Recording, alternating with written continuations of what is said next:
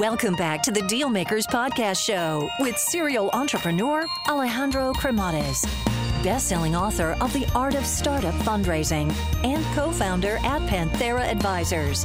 In this podcast, we ask our guests about their successful acquisitions and financing rounds.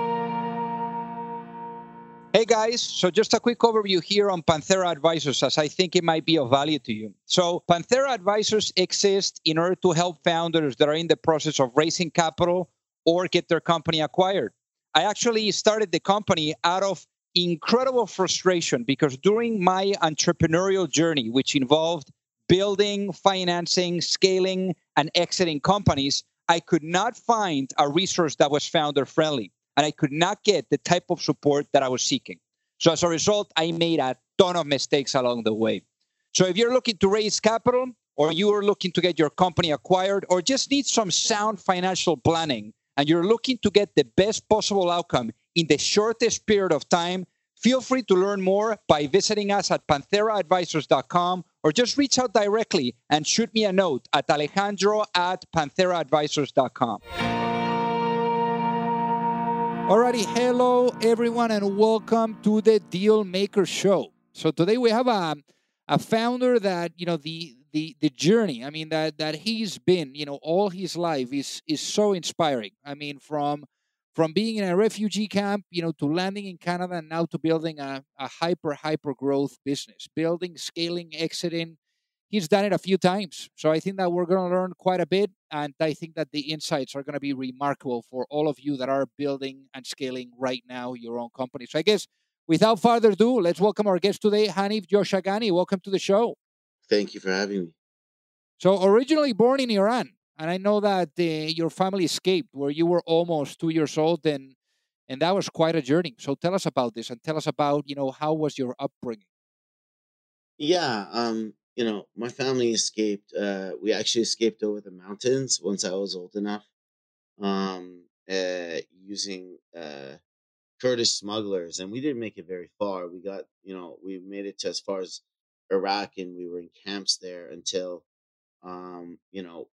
basically things got real dangerous there, and we um, the process got accelerated for, especially in the beginning, for be the most vulnerable people like young kids and stuff, to get refugee status and move over to countries that were willing to take us in.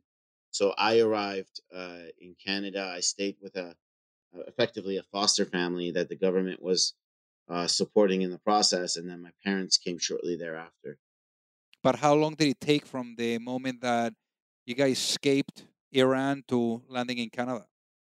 Oh, I spent most of my younger years in the camps. I From the time I was like 1.5 to I was like about 13.5, I think I was in the camps. So 12 years almost in refugee camps. What was life in those refugee camps like? Honestly, if that's all you know, it's actually not that bad. People only really struggle with hardship. Hardship is a relative concept. If all you know is the camps, then you actually don't think it's all that bad. It's only when you've seen better, and then you have a memory of something better, and then you end up in the camps, that you really that it really affects you. Like the kids that came, and 1.5 years old, I didn't know anything, but the kids that ended up in the camps or in refugee statuses or went through really extreme adverse life events, but they had memories of a better time, they struggled a lot more. And I guess out of this experience, how do you think it has shaped you, who you are today, and also the way that you view life and your own personality too?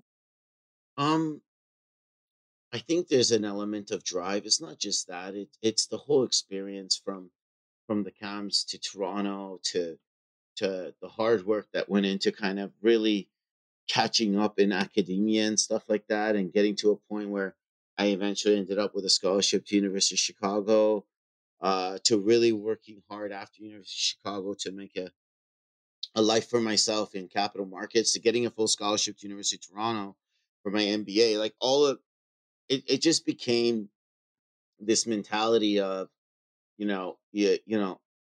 never let adversity get in your way, um, and always challenge yourself to do more. I think that the prevailing mentality ends up being something akin to, you know, challenging yourself and pushing yourself and fighting is like breathing. And you should always be fighting and you should always be challenging yourself.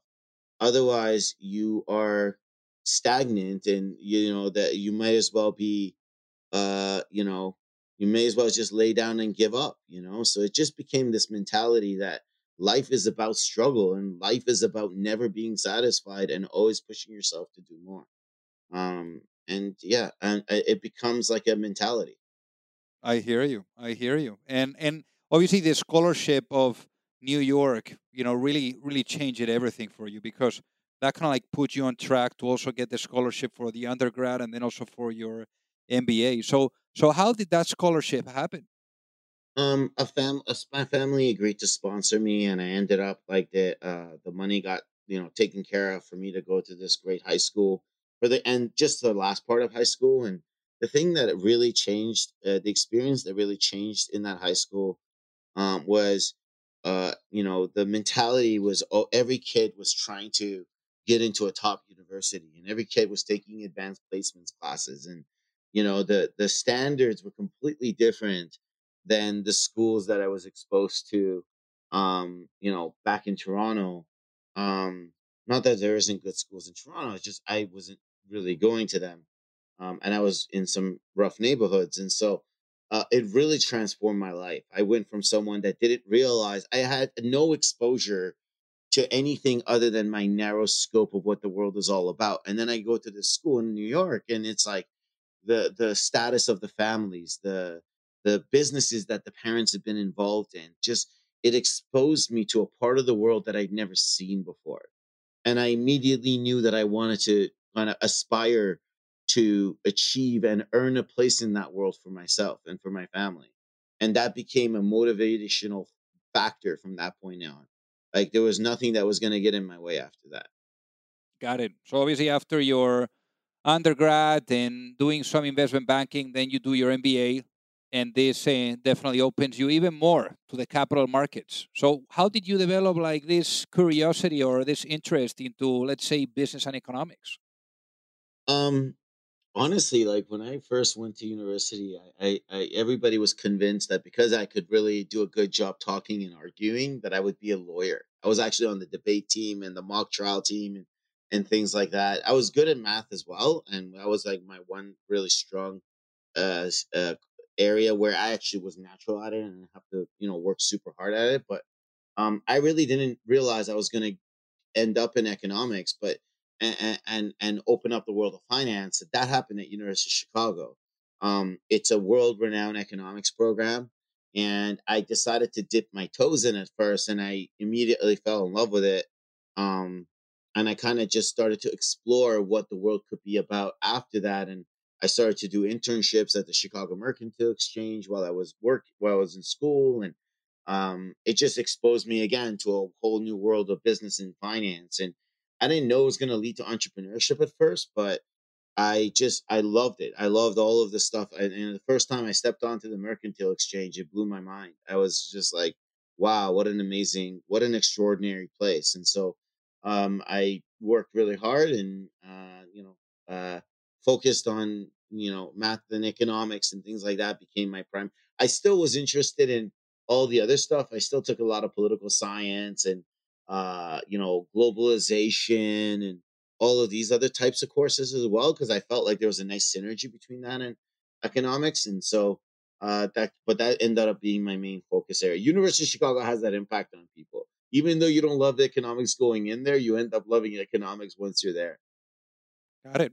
And then obviously you go into investment banking, and here you are. You have the safety of having the 9 to 5, and like the nice salary too, and And obviously for you, I mean, I'm sure that your family was super proud too. I mean, why did you decide to complicate your life and to say no to all of that and start your own business? Once I came back to the investment banking thing was interesting. Honestly, I learned a lot in investment banking, but I didn't love it. And I think investment banking culture has changed a lot since I worked there. But after I did my MBA at University of Toronto and I went into investment banking, I learned a lot about business at a much higher level than I ever had before, working in capital markets, looking at M&A deals and massive financings for public companies and things like that. But working at an investment bank didn't seem like it would be good enough to consistently drive my passion. You were, especially, as a, associate or whatever it is, like, if as long as if you're not a managing director and you're not running the show, you're effectively a cog in a massive machine. And it just, while it was great from a learning perspective and I built some really good skill sets there, I knew very quickly while I was in investment banking that it would be a stepping stone. No matter how much money was involved, that it wouldn't be what was going to motivate me to work hard for the rest of my life. So then It let's talk needed to about. be something about passion. It needed to be something passionate, and it needed to be something where I, you know, I had to do something for myself. I couldn't be a small part of a massive machine. So then let's talk about you coming out of that massive machine and launching CoreWest. So what were you guys doing at CoreWest? CoreWest was basically a boutique advisory firm. The thesis was, a couple of us guys got together, and we were gonna basically introduce bulge bracket banking capabilities to smaller deals using a very lean business setup and infrastructure to generate value for small time entrepreneurs in Alberta, which is a very enterprising entrepreneurial place. It worked. We had some decent success. And but what the business ended up evolving to is as we start to generate fees and build a half decent business, we decided to parlay those fees into investing directly in some of the deals that we were getting involved in and becoming effectively business partners with some of the people that were coming in the door looking for business support. So we would do strategic reviews, help bring in lending, but then put in some of our own money as well. That was really my first foray into like entrepreneurship and merchant through the merchant banking process. And then one of the businesses that we got some exposure to, I really liked what they were doing. I thought there was a great opportunity there. And we decided to kind of really run with it. And I decided to focus more and more on my time with it to help evolve the business concept. And I brought in some of my close associates who are, so for example, it was a hardware product. We had a vision for it needed software and satellite connections and re-engineering and stuff like that. So I brought in some of the resources to help make all of that stuff happen. And we built a really good business out of it. We landed a bunch of contracts. The business was called Aspis. And then we monetized our stake in that to then parlay that into our first true SaaS company, which was initially called Invistaware. Eventually it was called Aimsio. And we built that into a decent business. We did a part capital raise, part divestiture, and where a family office took over half the business basically. And through that process, I created some liquidity for myself, and I took that liquidity and I had the idea for Symend, and I led our initial round into Symend to launch the business using the initial round of a friends and family round, which I led. So obviously here, like you were jumping from the advisory side to really the operator side and to seeing the full cycle. So I guess, Yeah. out of let's say Aspis and AIMCO, like what were the top three lessons that you took away, from those experiences? Um, uh, there was a bunch of really important ones. I think one of the things that I really learned that was super important is that you you have to make sure that you have the right team. Um, and you have to make sure that you have an idea that you're very, very passionate about. But most importantly, you have to make sure that you don't let the passion take over the common sense stuff around really doing your diligence and validating the idea and doing the research and validating the demand and the viability and feasibility of the idea and the whether the people would pay for it, whether it's doable, what the size of the market is, like really doing your work before you start to build something and then try to jam it into the market, right? Like it's, I say this all the time. It's a lot easier to pivot with an idea than it is to um, uh, pivot with a product. So that was one really, really key part of it. Setting the business up the right way, early on, funding it the right way. Those were all key lessons that I learned. And the other really, really important lesson that I learned, for me anyway, is that eventually, and it works for some people, right? Where there's no CEO, there's no single person that the accountability rolls up to. But I knew that that wasn't going to work for me again. Having like at Aimsio, I had really great friends of mine, and I'm still really close to all of them. But there was a sense of like this is an equal partnership between a couple of people that got this business going together. Yeah. And sometimes I always felt like, especially if those people aren't always in sync, which never happens, it creates a lot of kind of like, and now they do have a CEO, but like, it creates a lot of inertia and it creates some conflict in are we moving in the right strategic direction? So that was one of the really important lessons that I learned. The other important lesson that I learned is that, no matter what you do in a business, running a business is incredibly hard. No other business venture that I got myself involved in was I really, really down to my bones passionate about solving. It wasn't a problem. It was an opportunistic thing every single time. Um, Whereas with Symend, it wasn't like that at all. It was an idea, synthesized from scratch at a dinner. Um, and it wasn't like some opportunity was sitting in front of me and I tried to capitalize on it. There was no opportunity. I came up with an idea by chance, and then I went deliberately and I got super passionate about solving it. And I very, very methodically and deliberately put together the opportunity to go chase it. And that North Star, that passion for the why, really, in my opinion, pushes you to work harder, to see a bigger vision, to align people, to lead your team to new great heights, to create culture, to all of those things that are in my opinion, the ingredients of success in a company. Whereas if the primary driver is just making money and having success, I think it's a lot harder to make all of those things happen. And that's the key difference between what I'm doing at Symend and everything else. The tip of the spear at Symend for me was my personal, almost passion, obsession with solving this problem that helps so many at risk, vulnerable people in society get to a better place. Um, that North Star didn't exist for me until I, started Symend, and it's been a huge difference maker. So then let's talk about how you meet your partner at Symend. Oh yeah, Tiffany. I've Tiffany and I've been friends for a very long time. And when I was at Cement at Aimsio, she'd come in and done some consulting for us. And I'd immediately uh built a strong relationship with her, and I immediately saw how talented she was.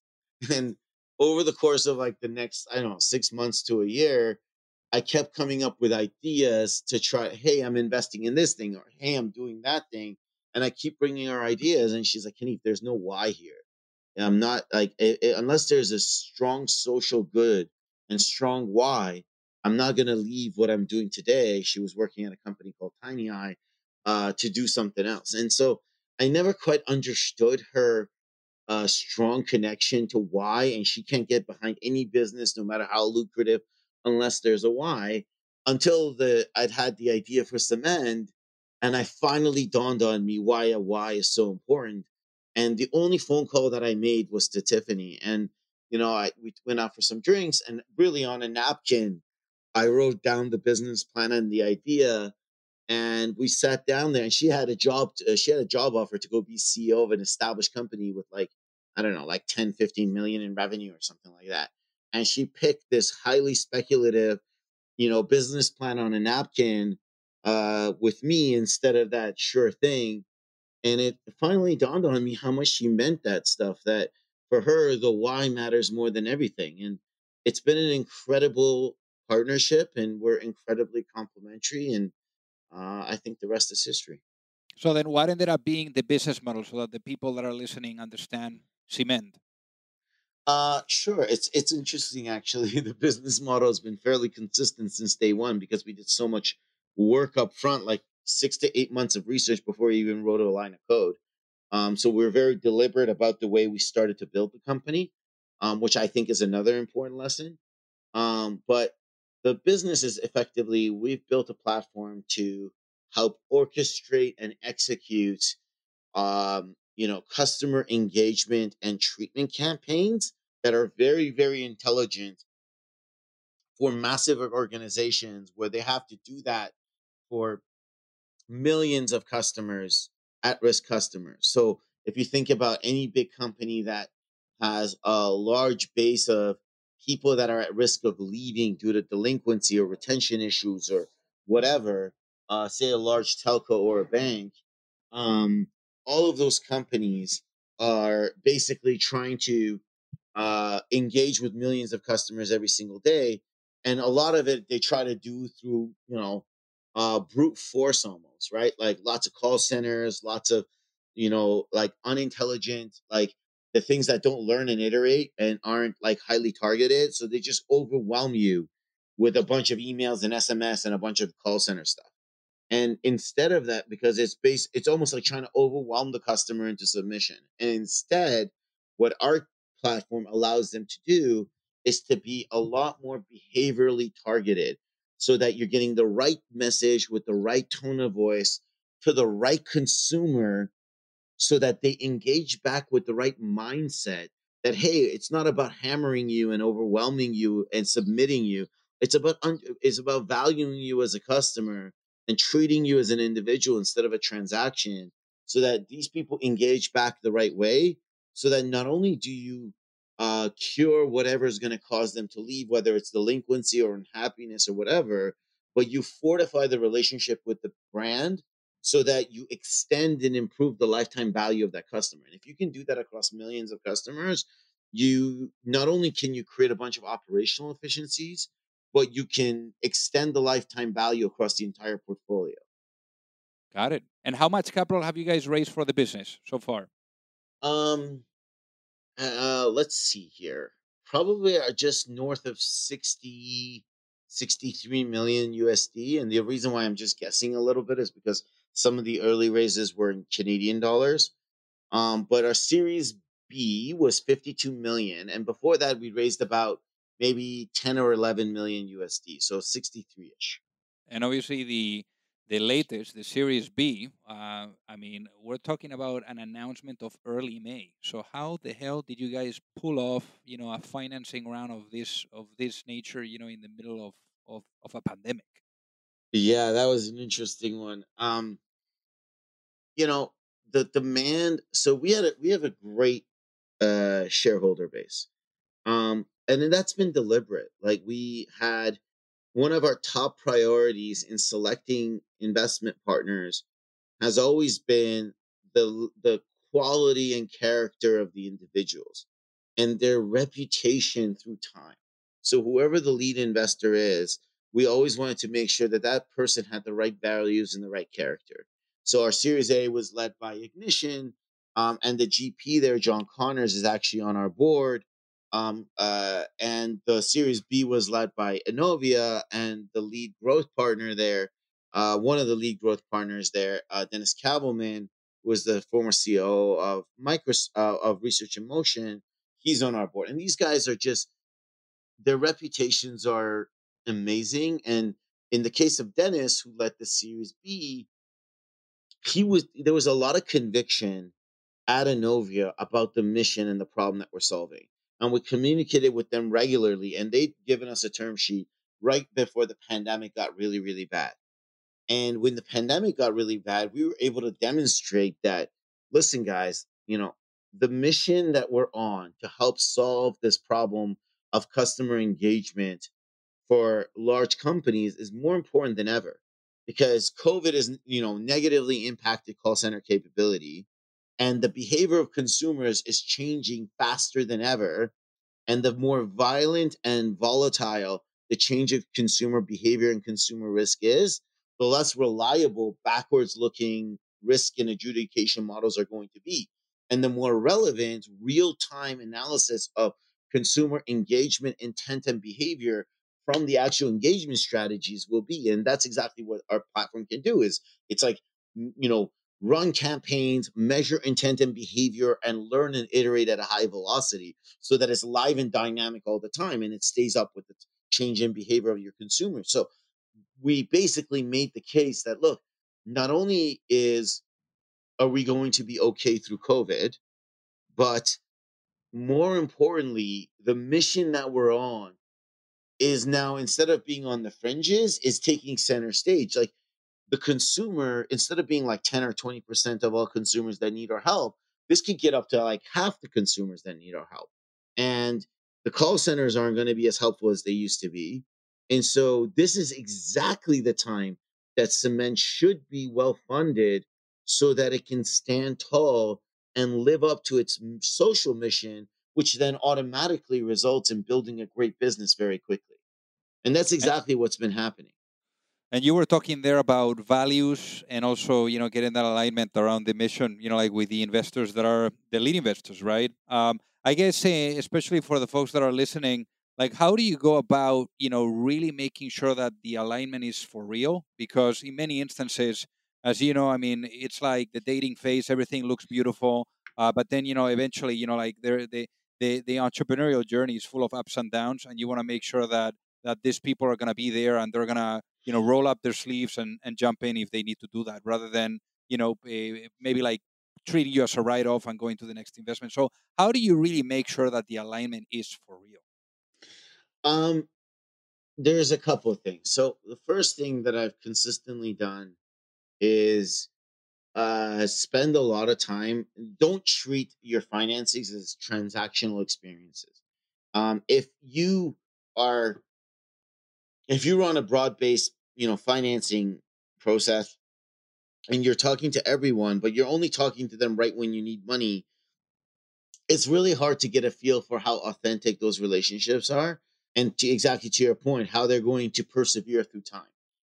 What we've always done instead is have a very kind of like, mentality around treating financing as a journey rather than set of transactions. And so we engage with people, like we engage with the Series B guys, right after the Series A, and with the Series A guys the same, and with the seed guys the same. Like, we spent a lot of time with each one before we needed a bunch of money, and we made sure of it. The other thing is, we did a lot of diligence into, well, how did they, instead of just taking their references, we went to our network and found either long-time, multi-decade friends of theirs or companies that had flatlined and hit hard times that, you can go in Crunchbase and be like, okay, what did they invest in that didn't go well? Let's go talk to that CEO. So it was a very deliberate process of assessing their character over time, their reputation over time, and how they handle adversity, but finding the way to assess those things through our own network. So, for example, in the case of Dennis, the fact that I knew Dennis was the CEO and CFO of Research in Motion.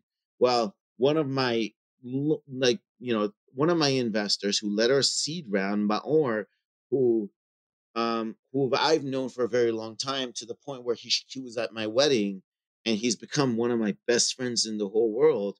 Well, Maor was an institutional equity guy who used to travel all over the world with the Research in Motion guys, helping them raise capital in their high flying days. And so, I went and I made sure that I had really strong references for the character of the individual.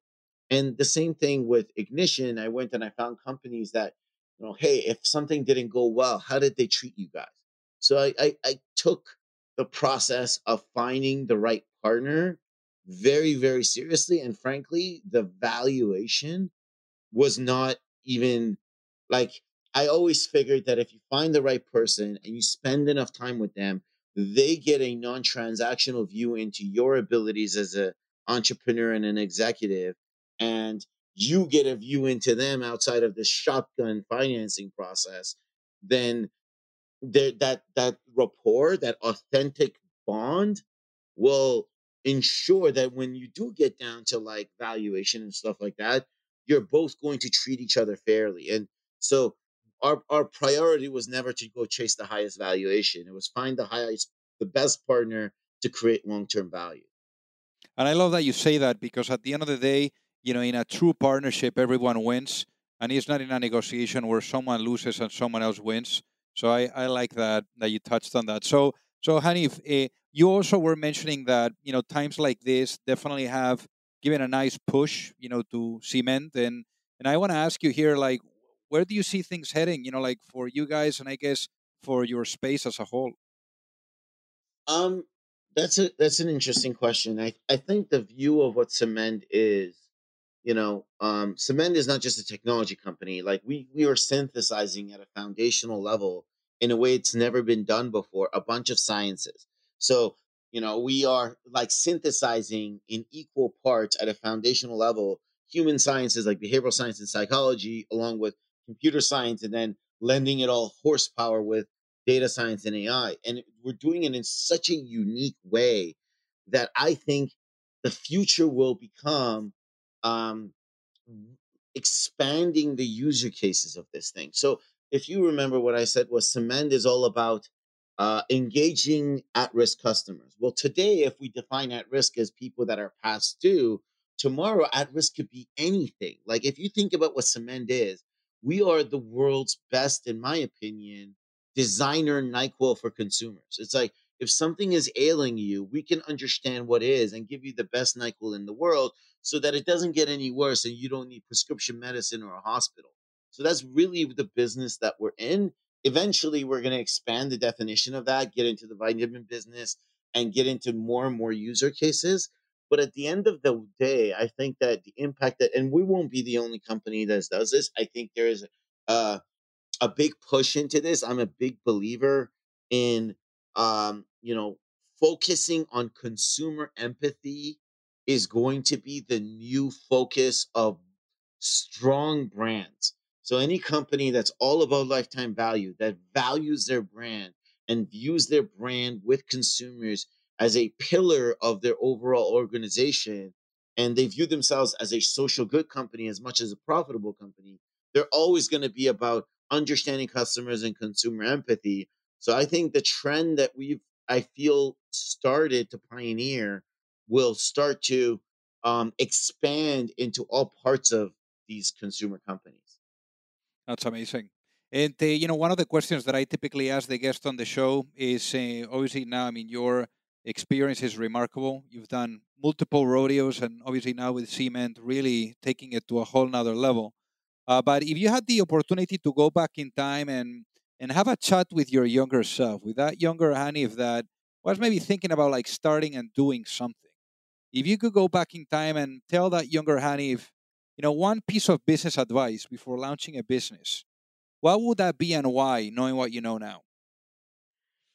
I it's interesting that the key thing in launching a business um is making sure you have and having success at it. There's the old proverb that, you know, amazing founders and amazing execution people um can take average ideas and turn them into phenomenal companies. But an average entrepreneur or a below average entrepreneur can take the best idea in the world and take it nowhere.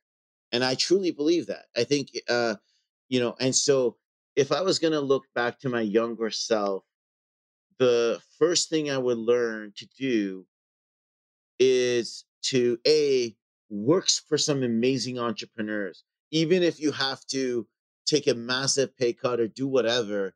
I think the value of working for amazing, successful entrepreneurs and being a student of the game, not just doing the tasks that they assign you, but learning and sucking in imagine I am where I am and I'm very proud of it. But if I had to look back, I would have picked to go work at early days PayPal or early days eBay or something like that, even if I had to go work for free and bus a restaurant at night.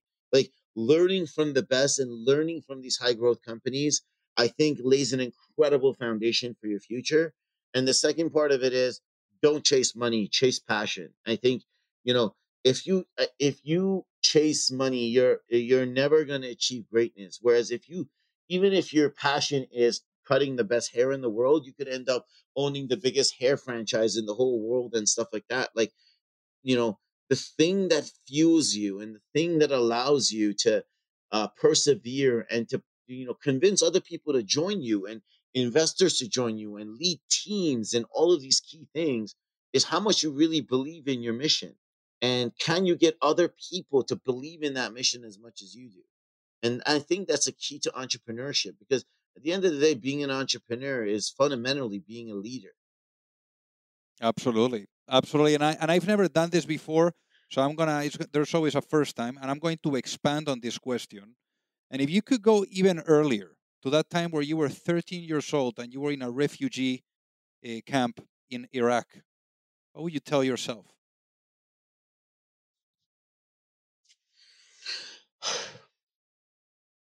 Hang in there.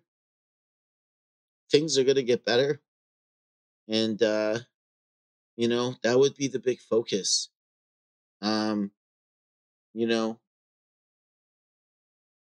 Just be tough. I was tough, but, I could have just hang in there and be tough and things will get better. That would be the advice. Wow. Very profound. Well, Hanif, so powerful. Really, thank you so much. And I guess for the people that are listening, what is the best way for them to reach out and say hi? Obviously on LinkedIn is one way. And then the other way is my email address. I always try to be responsive. So hanif@symend.com. Amazing. Well, Hanif, thank you so much for being on the Dealmaker Show today. Thank you very much. If you like the show, make sure that you hit that subscribe button. If you could leave a review as well, that would be fantastic. And if you got any value, either from this episode or from the show itself, share it with a friend. Perhaps they also appreciate it. So also remember that if you need any help, whether it is with your fundraising efforts or with selling your business, you can reach me at alejandro@pantheraadvisors.com. You've reached the end of another episode of the Dealmakers Podcast. For free resources and materials, head over to alejandrocremades.com. Thank you for listening, and see you at the next episode.